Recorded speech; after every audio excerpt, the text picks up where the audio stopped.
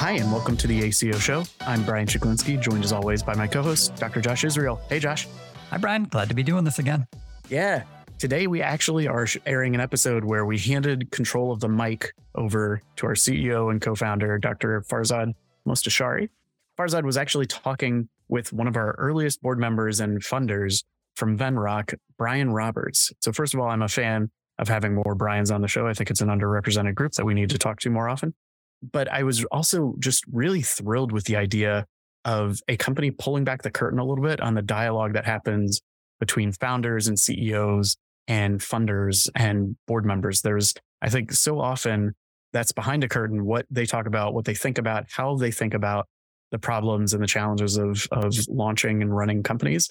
So overall, I feel like the conversation was incredibly illuminating on how to think through problems, how to bring long-term thinking into a very intense, as Brian points out a couple times, a type of place where you are focused on the problems that are facing you every moment, rather than, being able to incentivize to think long-term. It's just a really great and engaging conversation between the two of them. Yeah, fun to hear these two talk about business, about how they think about problems. And a couple highlights for me. Brian had a couple great lines in there that are probably going to stick with me. That one was just his summary of the American healthcare system as part human right and part capitalistic. I thought that really nailed it.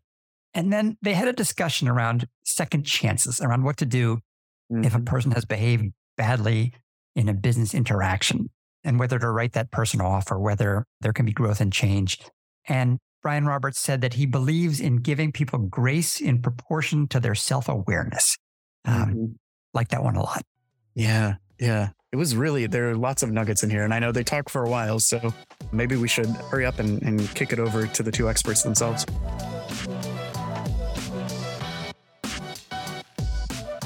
Hi, this is Farzad Mostashari. I'm co-founder and CEO of Aledade, and I have the great pleasure today of having on as a guest Brian Roberts. And Brian has been just an incredible resource to me as a first-time founder, CEO.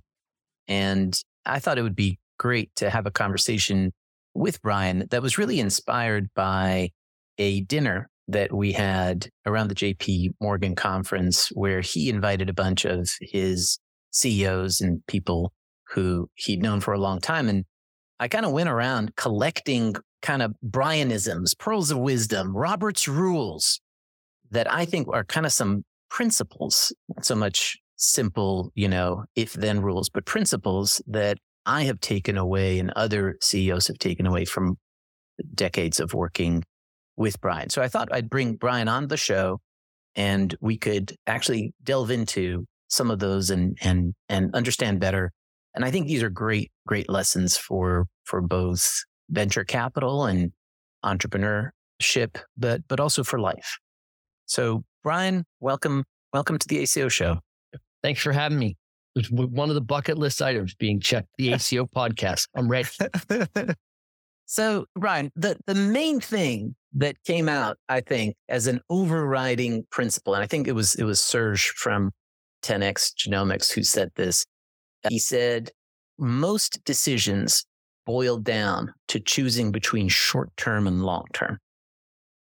And it's kind of frustrating, actually, but it's true. Almost every time I call you up to work through a problem with you, which is not that infrequent, you kind of guide the discussion and we bounce it back and forth. And then at some point, I'm like, God damn it, he did it again. It boils down to short-term versus long-term.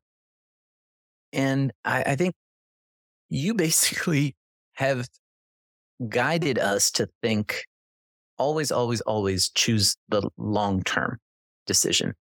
To talk about, when did that start to become ingrained in you? Obviously, you did a PhD in chemistry, so deferring gratification came naturally to you. The 2 marshmallows in a month test when you're 5. So I think you're right. I think it is long-term versus short-term. I think it's made even a little trickier in the stuff that we do, and it's probably true in life, that usually the short-term pain is tangible and the long-term payoff is ambiguous.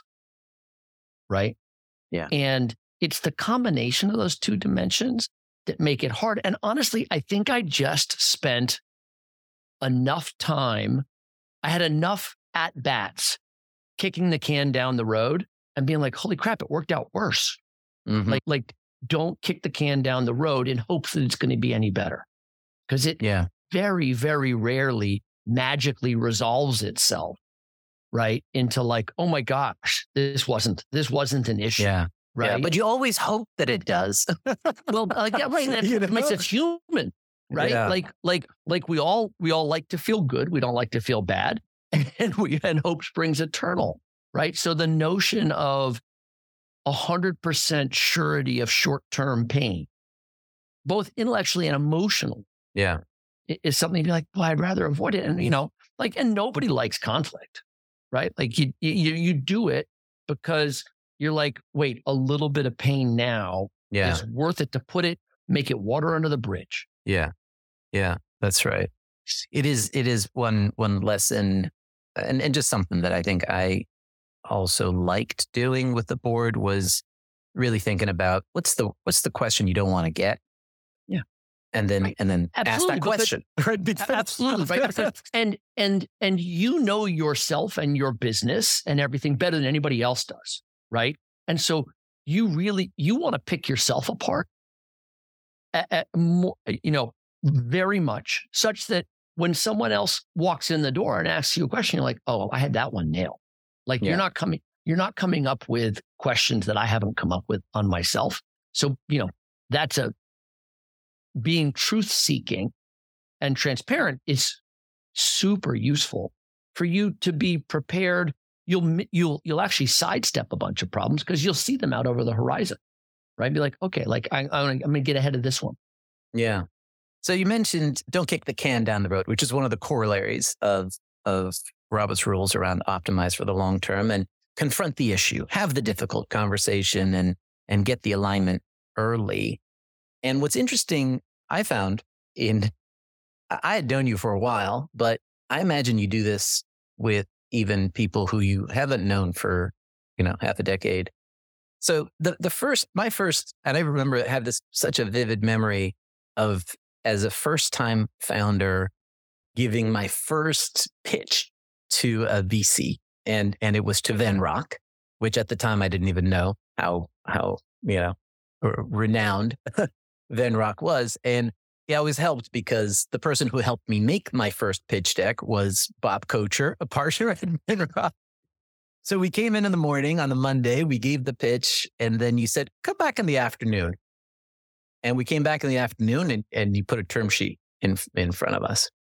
And I remember you saying, look, I want to get alignment with you now. So we'll always be, after today, we're going to be on the same side of the table. But today, we are not aligned until we agree on the size of the option pool. Do you remember? Is this a conversation you have a lot, Brian, with first?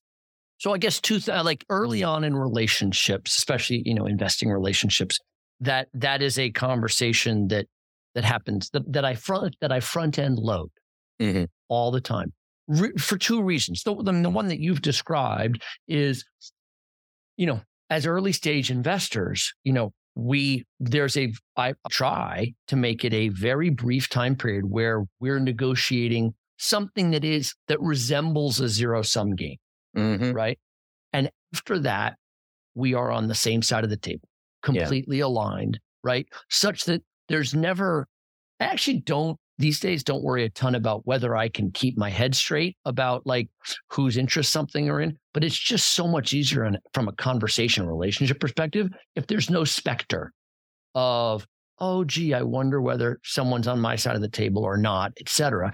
And it makes life a ton more efficient, right? You don't have dancing around issues. Like there are CEOs out there who are like, oh my gosh, I can't let my investors have leverage over me. So I need to raise money when I have X tens of millions of dollars in the bank. At which point, you're carrying a weight of unused capital before you can make can't hit miles. Let me say, having from, you guys from a Series A clearly being on our side and aligned incentives with us has been huge. For the non-VCs, non-investors, can you explain to them the way you would explain to me as a first-time founder, what the heck, why the option pool? What does that option pool thing mean? And why does that become one of the first issues with a first-time founder? Sure. So when we invest in a brand new startup, right, there's generally a couple of co-founders. In Alade's case, there was you, Farzad, and Matt Kendall, right? And we are investing a certain amount of money at a value. That value being what the business is accorded at that point in time. And to be clear, way more art than science, what that value is, right? It's, in this case, it's you and me sitting in a little conference room being like, I don't know, maybe it should be X or maybe it should be Y, right? I'll get to that. But what one generally includes in that existing company value is some portion of value for the near-term employees that you will soon hire. And that's what's called an option pool. And honestly, in different situations with different founders, it comes up in different ways. But the other reason I like having these conversations very early in relationships is you really don't learn anything about anybody until there's a little stress in the system. And then you learn a lot about somebody super fast. Yeah. And, in this case, the value going into the option pool is coming directly out of yours and Matt's pockets. Right? The founders. And the founders' pockets. Exactly. Yeah. Right?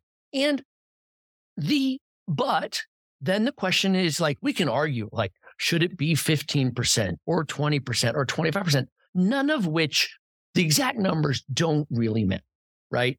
The real question is, why do you think it should be what you think it should be? And what does that suggest your philosophy is around the team you're going to build? Yeah.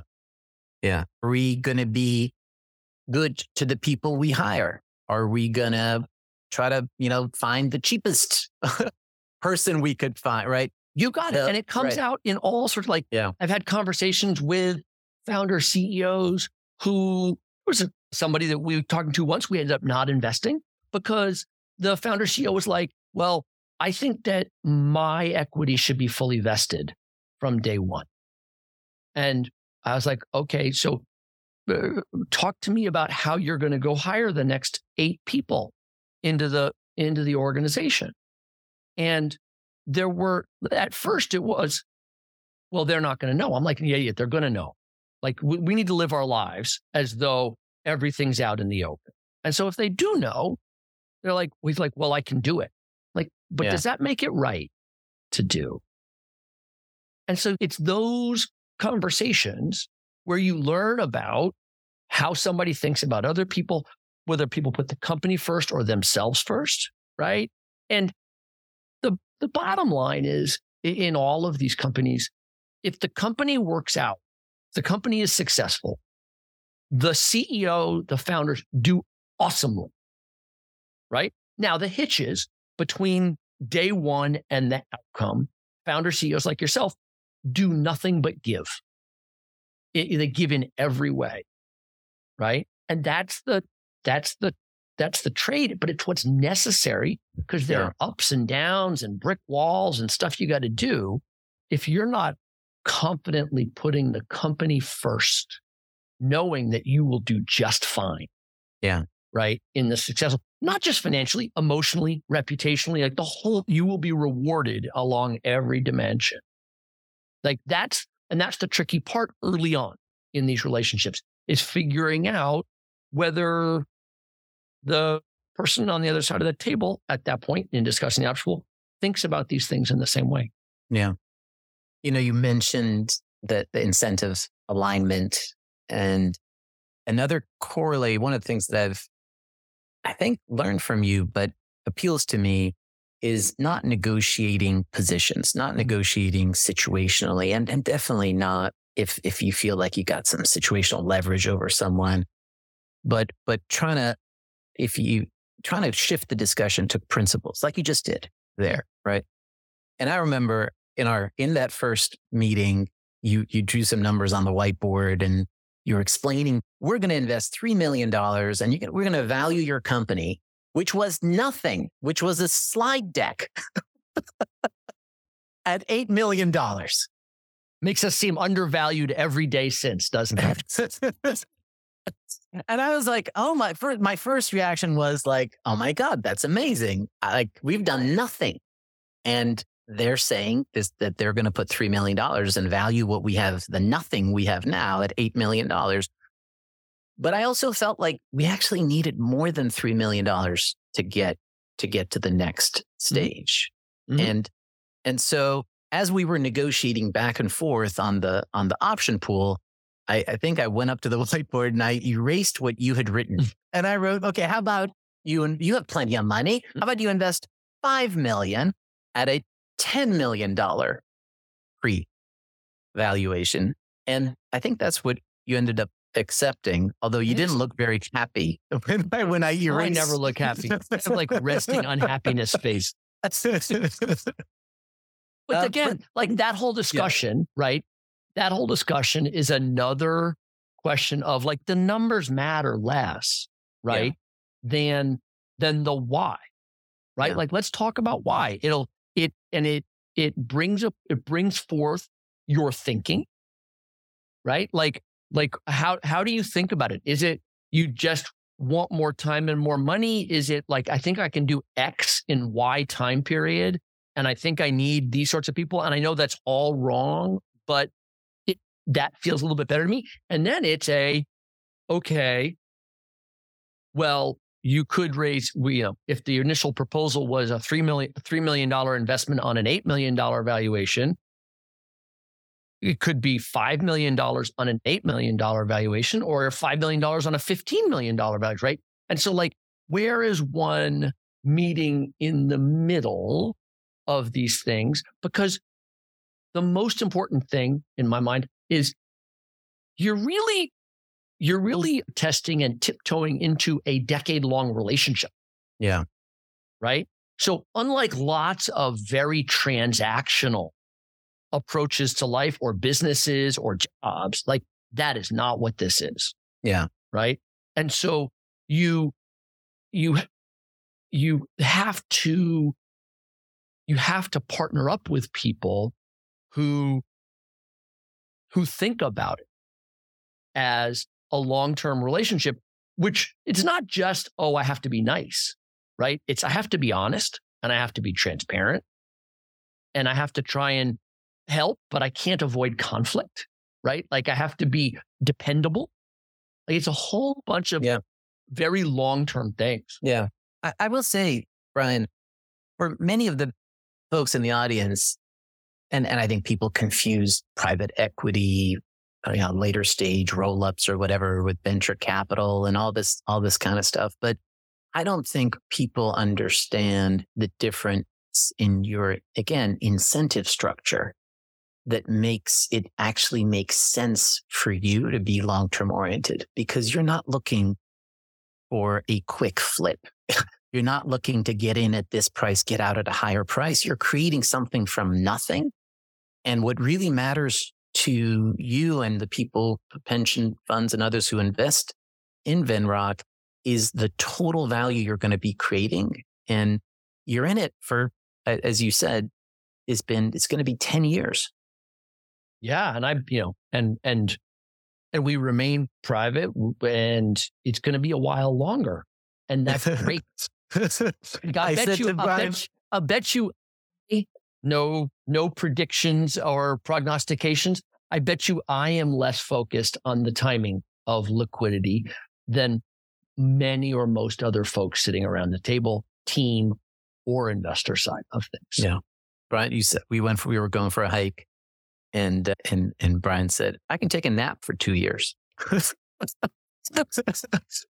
So it's thinking about that, what creates the long-term value. And I think it also comes out in business negotiations. A lot of and again, not something I had been a govy, right? A bureaucrat. And I don't know, you don't have the same sort of business negotiation. So it's been a real education. And that's been something that I've gotten advice from you on. And I remember early on, we were negotiating with a friend, right? Another, actually a company that you had invested in. And you kind of said, look, I'm going to recuse myself from this discussion. But I will say, don't worry too much about the contract terms here. If it makes sense for you to work together, you'll work together. And if it doesn't make sense for you to work together, if you're not going to be aligned on you adding value to them and them adding value to you, all the words on that page and that legal document aren't going to make a damn bit of difference. For sure. Yeah, completely agree. I would also tell you in those negotiations, like I feel like there's a zero sum thing that you talked about. You sort of want to avoid and do it on a principles basis. The other thing about having discussions on a principled basis is you don't start out with a solution and then construct the data to get there, right? Like within some error bar sets, right? You can end up a bunch of different places, and the question is where and why should you end up there? Which is the discussion, which again leads you back to, is it someone you want to be in business with? Right? And being clear-eyed about putting personalities aside, just structural incentives in the system. Totally. What are the structural incentives that your position, my position, this other company's position? I was negotiating with a health plan recently, Brian, and I said, look, when we add new practices, you're saying that we should just put them into the same risk pool with all the other existing practices. And I'm going to tell you that the incentive that creates is for me to go slow in adding practices, because the existing practice, I want to be good to my existing practices. The new guys are going to be earlier in the journey. They're going to dilute the savings. In some cases, they may completely wipe them out. And so, what you should want is for me to grow faster. And our incentive together is therefore for you to create a separate risk pool if we get a cohort of a sufficient size. For sure. Right. So, and let's take that another layer, right? To some degree on sort of, level one of that, what your health plan partner is asking you to do is they're saying, can I free ride off of your prior work and your partner's prior work? Right. And you're like, wait a second. That doesn't seem like I got to treat people fairly. Right.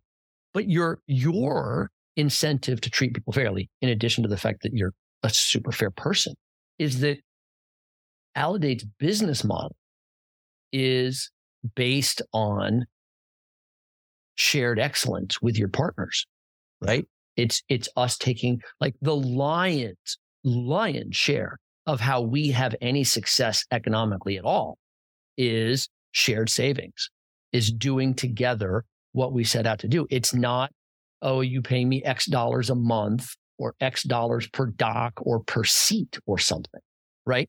And which if the Aledade business model were that, your thesis set with the health plan partner might be very different. Yeah. This alignment, I think, is one of the reasons why you liked the Aledade business model, which was pretty non-consensus. Non-standard. Yeah. It's no, for sure. Right? It's the combination. And alignment.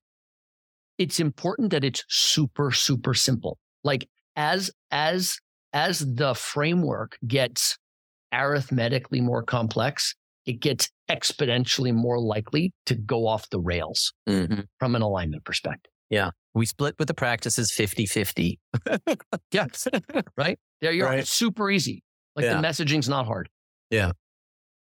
Yeah. Health plans don't pay us until we get savings. Yeah. Got it.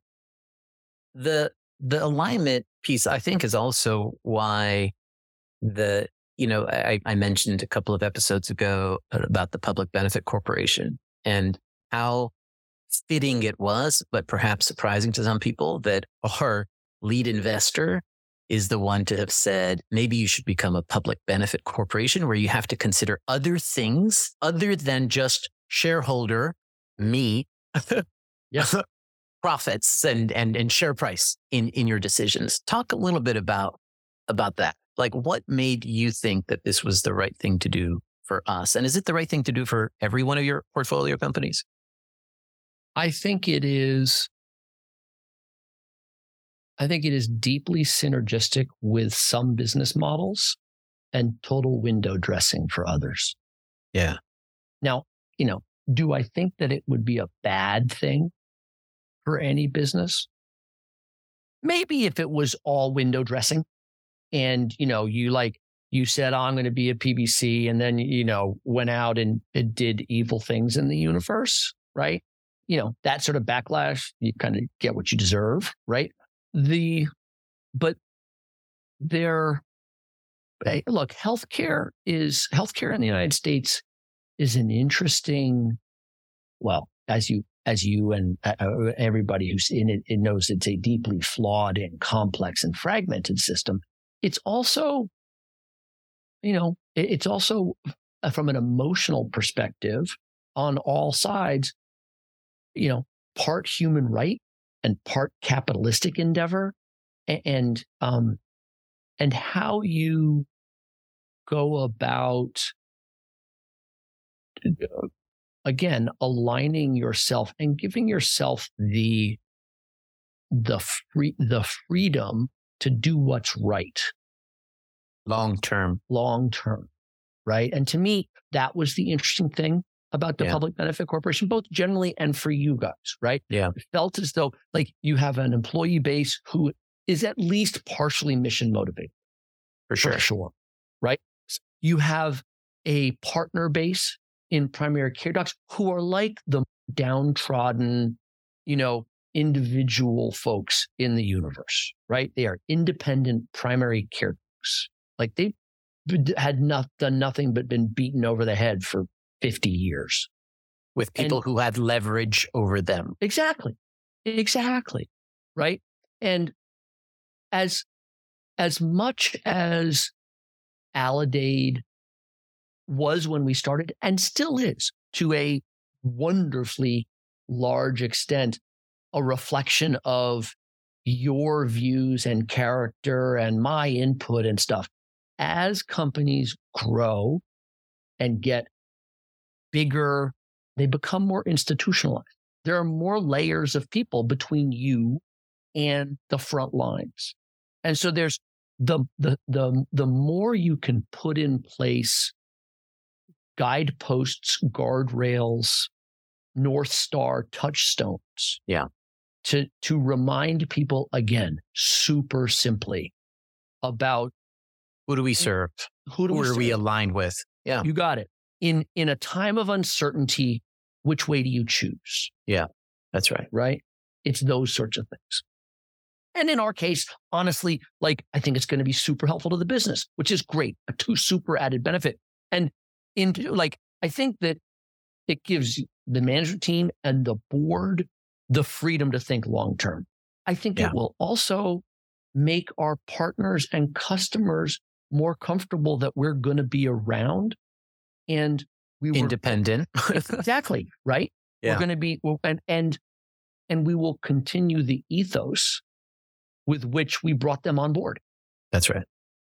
Brian, you alluded to the fact that all of us, like this long-term thinking, not licking the marshmallow doesn't come naturally to humans. That I think that applies to entrepreneurs. It also applies to investors. Mm-hmm. And one of the really interesting things for me has been watching you advise us in subsequent investment rounds and how you have helped me think through the different kinds of investors there are. And there are a lot of investors who are momentum driven. Sure. Right. And one of the things that is so refreshing about you is you don't give a hoot what other people think of a company, right? Like, and it is so hard as an investor, I think, not to feel like I'm going to be looked at as an idiot if no one else is willing to pay X for this and I'm willing to pay X plus whatever. Or conversely, everyone else thinks this thing is worth Y and I wouldn't pay half of that for this. I'm right.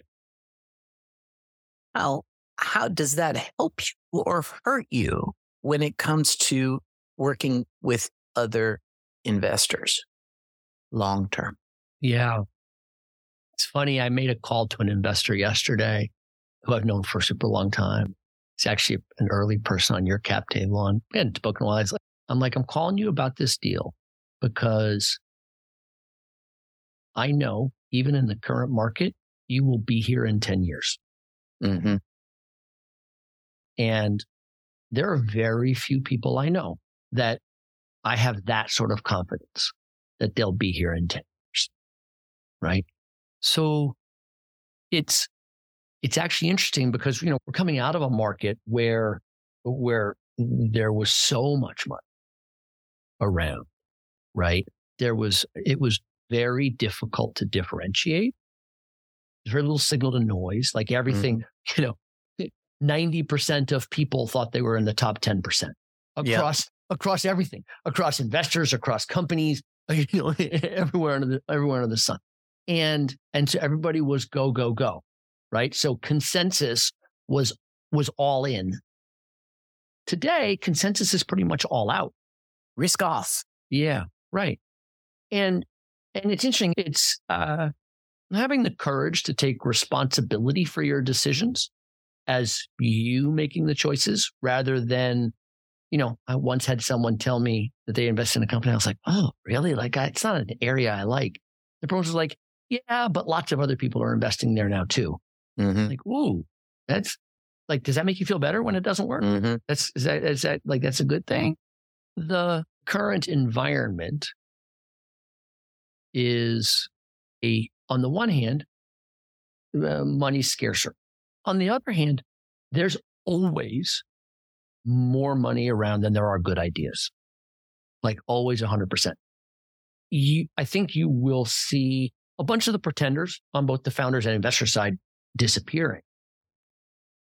But I think that actually there'll be some good stuff that comes out of it for good companies, not even good companies that everybody knows are good, but like having to, I'd be interested in your experience in this. I feel like me having to go out and raise funds or you having to go out and raise financings, you end up having to take a look at your business and where you're strong and where you're weak and figure out how to really articulate what your differentiation is, what your mission is. And it creates a clarity that ends up translating itself into how you talk to the company, how you talk to partners. Like it's a really good, I don't know, it's a litmus test, but it's a really good exercise to have to go through.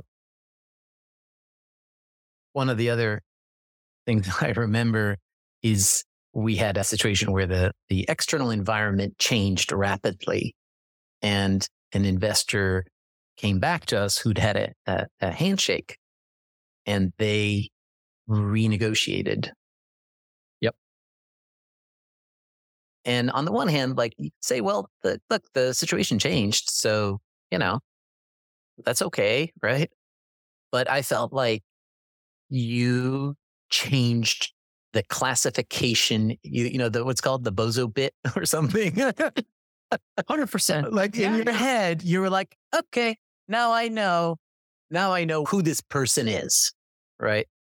Is that, and that's very you, Brian, I will say, do you feel like you should be more willing to reverse the bozo bit, when you flip it on someone? Because, maybe it was a situation and maybe. Yep. Look, I'm always looking for data, right? And more so looking for data to contradict what I think than what I do. Like it's easy anybody can walk around finding data to support their assumptions and beliefs, right? Yep. Not the interesting part. Like going around and finding data to make you question your beliefs. Absolutely. And you're absolutely right that in my incessant quest for data, like, you go back to the old Maya Angelou quote, when somebody shows you who they are, believe them, right? Now, the question is, how many strikes are you out? How often do people change? Stuff like that. And so I think you do have to give people a grace. Second. I think you have to give them grace. I guess my opinion would be, I think they deserve grace in equal proportions to their self-awareness. Mm-hmm. Right. And so some of it is a recognition of, it's not apology or like, oh, mea culpa or wear a hair shirt, but be like, people deserve grace on poor decisions they've made if they're sort of learning truth-seeking machines about how do they get better, because then I think they probably do change. All righty, Brian Roberts, who will forever be known as the originator of Robert's Rules. Thank you for joining us. Thanks, Farzad. It's been fun. This episode was produced by Leanne Horst, Alana Coogan, and Stuart Taylor. You can find more episodes of The ACO Show wherever you get your podcasts. Thanks for listening, and join us next time.